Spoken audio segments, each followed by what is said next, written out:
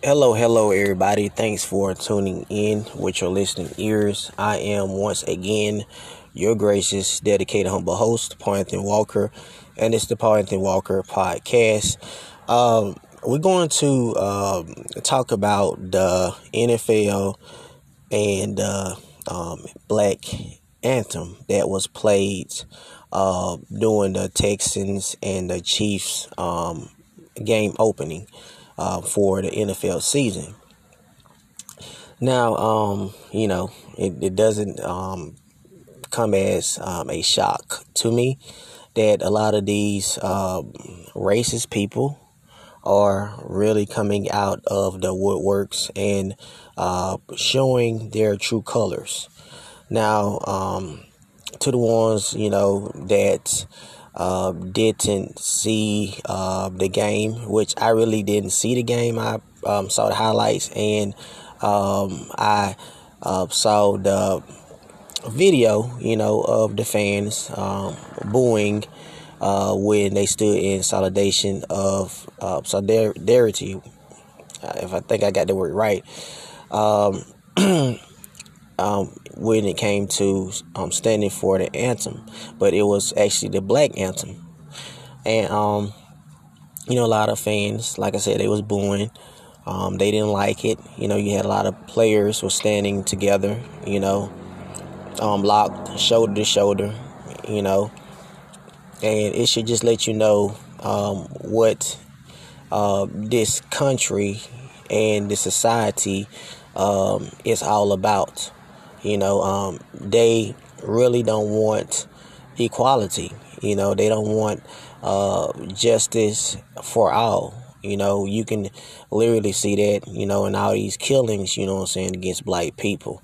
That majority of the peoples that actually, the cops that actually kill black people, they usually get off, and I always bring up the Breonna situation. The Breonna case, that those cops are still walking free, as well as the other incidents that happen, So it's giving a clear message that they want this to keep going on. It's not just white people. It's other races as well have aligned themselves up with white supremacy against black people. You do have some minorities out there that are not like that, but majority of them have decided to join white supremacy against black people. And everybody have their own opinion. You have the Black Lives Matter, which me personally, I can understand the movement, but some of the things within that group itself, I disagree with, but I strongly, agree Black lives do matter, because you have to understand why we say Black lives matter, because look at the killings, look at how the cops get away with murder, as if black lives don't matter, So it all makes sense of what I'm saying, It doesn't take a 5-year-old, to not understand this, what I'm saying. But, yeah, man, it's crazy, a lot of people felt some type of way about it, like, man, the fans, the Chiefs fans, and they up there booing. I'm like, they literally telling you how they feel. The players, they should, see for themselves, especially black players. Like, damn, y'all don't really actually care about what's going on in my community. I feel like they should just not even play football no more. Shut it down. You know what I'm saying? Shut everything down. Because it's showing you that this stuff is not. It's not gonna go away. It's not. It's gonna have to be some serious stuff that's going to have to take place in order for this system to actually start to feel some type of major pressure, you know what I'm saying, or major collapse in that system. I just hate to say it that way, but sometimes you have to take it to another level of destruction, you know what I'm saying, or being destructive, even though it might cause some casualties or whatever. But that's just my opinion on how I just see it, because it's getting to a point. It's already boiling over, but it's getting to that point. I always say that you can be your own worst enemy, but once you realize that you are your own worst enemy and understand the things that you have done and realize the things you have done and come together and put petty differences aside, the jealousy and the hatred, and be on one accord, then you actually can be something serious to be reckoned with, until we learn that as a people, until we get on one accord and all this different division of different opinions and stuff like that, when it's all coming back against us, you know what I'm saying? So rather you not want to hear it or try to run away from it, you just can't. Long as this evil, systematic, racist system is in place, you're not going to run. I don't care if you go to another country. It might be a little bit better, but the system is still going to be in place. That's just my point of view about things. I know a lot of people talking about they're going to vote for Biden and Kamala, whatever her name is, which is, they never did talk about nothing about a black agenda, no reparations. I guess they think that when they get in office, things are going to change, for the black community, which is not going to be nothing, I don't think it just be Trump would not be in office, which I'm not for Trump either. I'm not for Kamala Harris or Joe Biden either, because I know both of their history. I know a lot of people saying, well, there are two evils to vote, but, I'd rather just not vote. Nothing's not going to change. Like I said, I know a lot of people are just basically just voting just to have Trump get out of office, which that's their opinion, whatever like that. It is what it is. The only thing I say while Trump is in office, you get to see people true colors, how they actually feel about black people. That's why I like that he's in the office, that you can actually see the racism that's coming out of the woodworks. Now the other stuff, whatever, I don't really give a damn. But he is in there for a reason. You know what I'm saying? Y'all got to sit back and just think about it. He is in that White House for a reason. And if you don't understand the reason, if you don't open your eyes and see the reason as black people, then you pretty much miss the whole message. You know what I'm saying? You pretty much miss everything, And you got a lot of people that support Trump, a lot of black people. You got some white people, you got some Mexican, Asians, whatever. That's their prerogative. But me personally, voting, to get Biden in, it's going to be the same BS to me. So I feel like just let it burn. Let it burn. Maybe we will actually keep waking up and actually we'll come together, as a black people, and start sticking together. You know what I'm saying? I feel like it'll be the best way to bring us together. You know what I'm saying? Sometimes it takes stuff like this for us to actually get off the bullshit. That's just my opinion. I know I got a lot of other listeners out there from other races, but this podcast really, I'm aiming talking to my race. I know y'all other races pretty much got y'all own thing going on, you know what I'm saying, in your own backyard. But I'm literally saying this podcast to my people, you know what I'm saying, because we are in some troubled times, you know what I'm saying. Like the old people say, we're in some troubled times. And if they had it their way, they would actually have us. They will actually put us back in chains. You know what I'm saying? If everybody was agreeing with white supremacy, we would be back in chains. We would be back in slavery. You know what I'm saying? The 21st century, we'll be in slavery. We'll be in chains. But you have people that you know what I'm saying, are against the system as we are, and they they don't stand for other races get mistreated. You know what I'm saying? Their minds are for justice and their minds are for equality. So I'm not talking about those people, but I'm saying if all of those people was on one accord with white supremacy, we would be in slavery. It's just simple as that.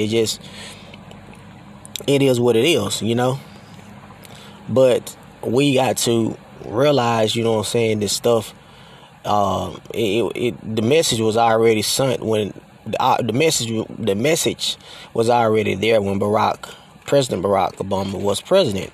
How all these police shootings occurred, and on his watch, he didn't do nothing about it.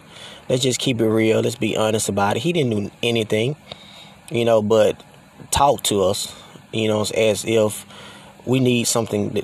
We need somebody to talk to us, to educate us on what's going on. That's pretty much what he did.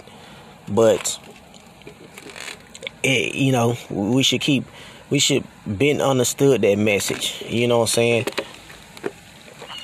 How all these corrupt cops, let's keep it real, which there are a lot of corrupt police officers, and there are more corrupt cops out there than the good cops. Matter of fact, there was I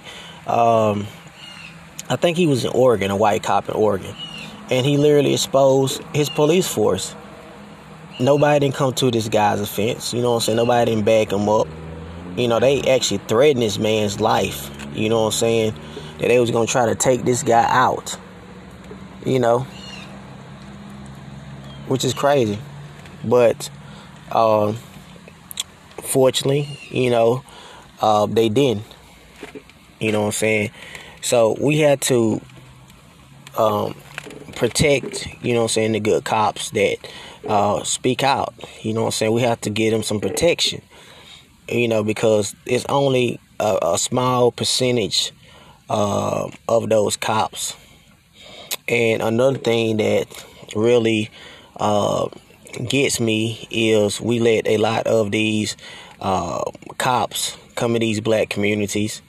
You don't really see no cops in the white communities like you see in the black communities. I know a lot of people say, well, the black community is very violent and stuff like that. The only reason why it's violence because of the economics. There are the jobs and stuff like that. There are no actually jobs within the black community to generate money, because everybody that's living in the hood are not criminals. Let's just get that straight. Everybody that's living in the hood are not criminals. It's just the fact that there are no jobs to actually generate around where people can just work and generate more money, in those communities. Now, you do have a lot of foreigners that they come in those communities and they bleed the communities dry, which, that's pretty much it all falls on the black community to get those foreigners out of their neighborhood and put all the jealousy, hatred, envy aside and start building the communities back up. You know what I'm saying? I know a lot of people say that, well, if we start doing that, it's going to be, we're going to be sabotaged. Yeah, that's true. That's true, because when we do decide to build and come together, it's always some sabotage, but we have to be ready to combat that when it occurs. You know what I'm saying? It's always going to happen like that, but we got to be ready as a community, be on code, and not allow that to tear our community down. You know what I'm saying? I know a lot of us fear that, like, once we build, we got to worry about somebody coming in, white people coming in and sabotage. They always going to do that, but since we already know what they're going to do, that should give us, the upper hand to be prepared and be ready to deal with them on that. You know what I'm saying? But like I said, we have a lot of things that's in our community. Like I said, we got white polices coming in our community, monitoring us, watching us.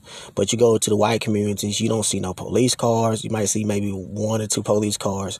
So that's if they see somebody black in the neighborhood. So that's when they call the police. But you don't see police cars rolling down the street, up and down the street. Riding up and down the street 24/7.